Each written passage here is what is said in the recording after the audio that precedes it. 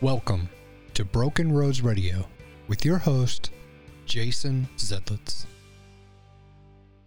I decided that I was going to go wholeheartedly in church. I wasn't going to put one foot in the world and one foot in the church like I used to. And I committed myself back to God, and I said, okay, I have to have your help. And then I wasn't intending to meet anybody else because my husband had said, and once I got back in church, he was done with me. So we went through a pretty lengthy divorce, custody battle back and forth, and it was hard. It was very, very hard. And then when I signed the divorce papers, I knew that I kind of had some freedom away from him. And then I met my current husband. It was about 8 months after my divorce, and I really wasn't ready for another relationship. But he has shown me love that I've never experienced before. And he cares about me, and he does everything with me front of his mind. He was very supportive of everything, but I started to have some medical issues. I decided that I need to get checked out because I was having these intense migraine headaches that just would not leave me. So I went to the doctor, and they said, well, nothing's wrong with you. It's just anxiety. It's just depression. They gave me all these kind of pills, and I said, no, there's something else. So I found this doctor that was really good, and he really cared about finding a solution. So he ordered an MRI. Well, the MRI took a little while to get back, and I was like, okay, it's no big deal. So I was like, okay, what's going on? Well, the doctor said, I need you and your husband to come in and we need to talk. So I was like, oh no. And this sinking feeling was in the bottom of my stomach. I was like, oh no, what is wrong? They told me that I had a pituitary brain tumor, that all these headaches and everything, I was having other issues too, but the main thing was these headaches was because of this tumor. They said, we don't really know what we can do right now because we got to run more tests, we got to do more blood work, we got to figure this out, and it's going to take a little bit. I said, okay, let's figure it out. We came home and we prayed, and we said, okay, God, we're bringing this to you because we don't know how to handle it. It's too big for us. Well, they did more tests, and they came back and they said, okay, the good news is it's benign. It's not cancer, but we need to see if we can get it removed. So I went through more tests and more tests and more tests and more tests and more tests. I feel like I was doing tests for 6 or 8 months.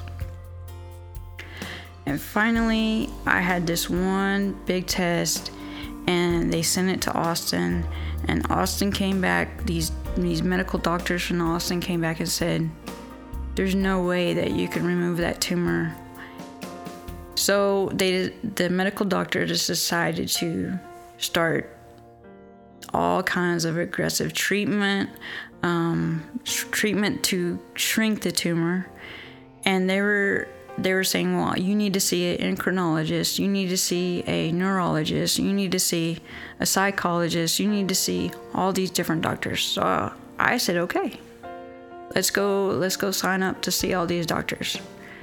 So I did. And one doctor after another gave me one medicine after another medicine after another medicine after another medicine.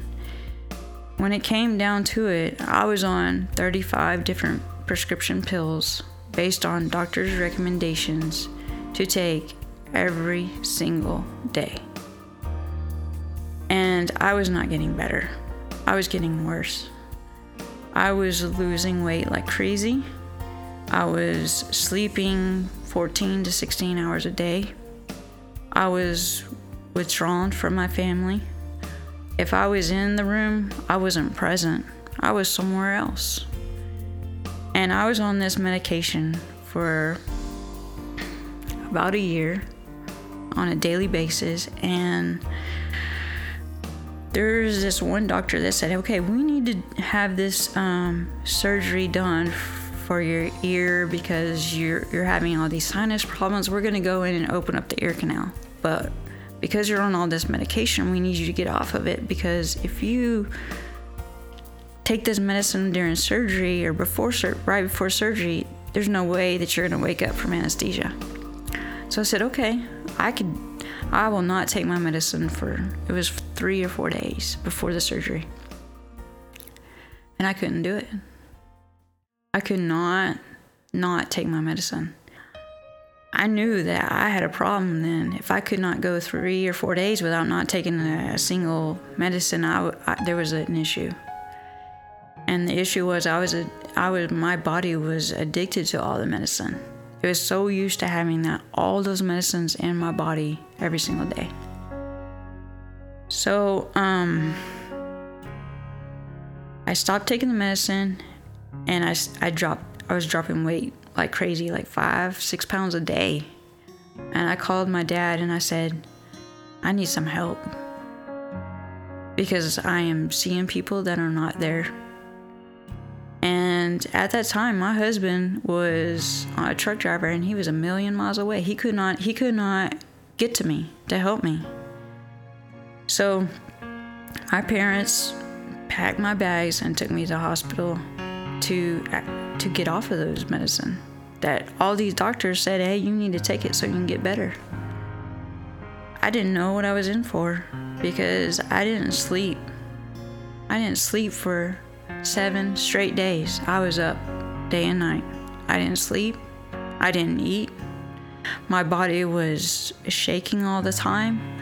I was hallucinating. I was in the hospital, strapped to a bed with 3 different heart monitors hooked up to me, because they said that I was going to go into a cardiac arrest any moment, because I was on all these different medications. And I kept telling my mom, I was like, my dad's at the door, tell him to come here. And she's like, Jen, your dad's not at the door. There's nobody there. And I kept telling her, yeah, there's someone at the door. No one was there. And then the next day, it got worse. I kept seeing, and when I closed my eyes, I would hear Nintendo playing in my head. It's like Nintendo all the time. The doctors were explaining to me that my body was trying to rewire itself because of all the neurological medicine I was on. After I got through with that, getting sobered up and off of all those medicine, I just took it one day at a time. Just one day at a time, one day at a time, one day at a time. And I started to feel better, and I started to be a happy person. I started to be engaged with my family. And I decided that I needed to take care of my kid, take care of my husband. And once I decided that everything was going to be okay, I started praying. I said, God, heal me. If medicine can't do it, heal me. And I just pray and pray and pray. And then I get all these phone calls from MD Anderson saying, hey, you need to go get treatment. It's time for another treatment. It's time for another round of medicine. So I would get really nervous, but every time I'd go to church, God would always calm my fears, and I would be okay. So my next appointment is coming up in a couple weeks, and I feel like that things are going to be different, just because I feel different. And if it's not, I know that God's going to carry me through it. At any of these moments, I know that there was a lot going on during your diagnosis and then taking all the medications and stuff. But in those moments, do you ever feel like God forgot about you? Yes, because I felt like I would pray and people would say, oh, you're healed, you're healed, you're healed. And then the next day, all these symptoms would come back, and I felt like the more I prayed, the further I got from God. And even after I got off all that medicine, I tried to pray, and I couldn't feel God. I couldn't even cry. And I'm a very emotional person when it comes to church, but I could not cry. It was months before I could cry and actually feel God again, because I felt like, I don't know, almost like he was punishing me, even though I was doing what the doctor had told me to do, because I trusted the doctors. And I wasn't trying to take all these pills to get any kind of high or anything like that. I was doing what I was told to do. But I felt like, okay, the doctors thought I was like a guinea pig. They were going to try to get as much money out of me as they could, and they were just going to see what worked. And there's many times where I almost gave up. Even with my current husband, I told him, I said I had enough. I was ready to give up on life again. And there was a time where I was sitting in the bathtub and I was like, okay, I'm done. I'm ready to end my life. Just because I couldn't feel God in that moment. So when you were in the hospital and you were trying to recover, did you have any moments to where you were just like begging God to just show himself, just be there, just do something? Absolutely. I was begging God to show his mercy, his strength to me, because I was lost. I was just looking at the ceiling and say, okay, God, if you're real, give me some kind of sign or give me some kind of peace, because I was questioning everything about life at that moment. And I guess it was when my mom came over and prayed for me as I was laying there on the bed, strapped down, because they didn't know if I was gonna fall because I was shaking uncontrollably. And she came and prayed for me. And she said, peace of God, peace of God, peace of God. And that kept going over and over and over.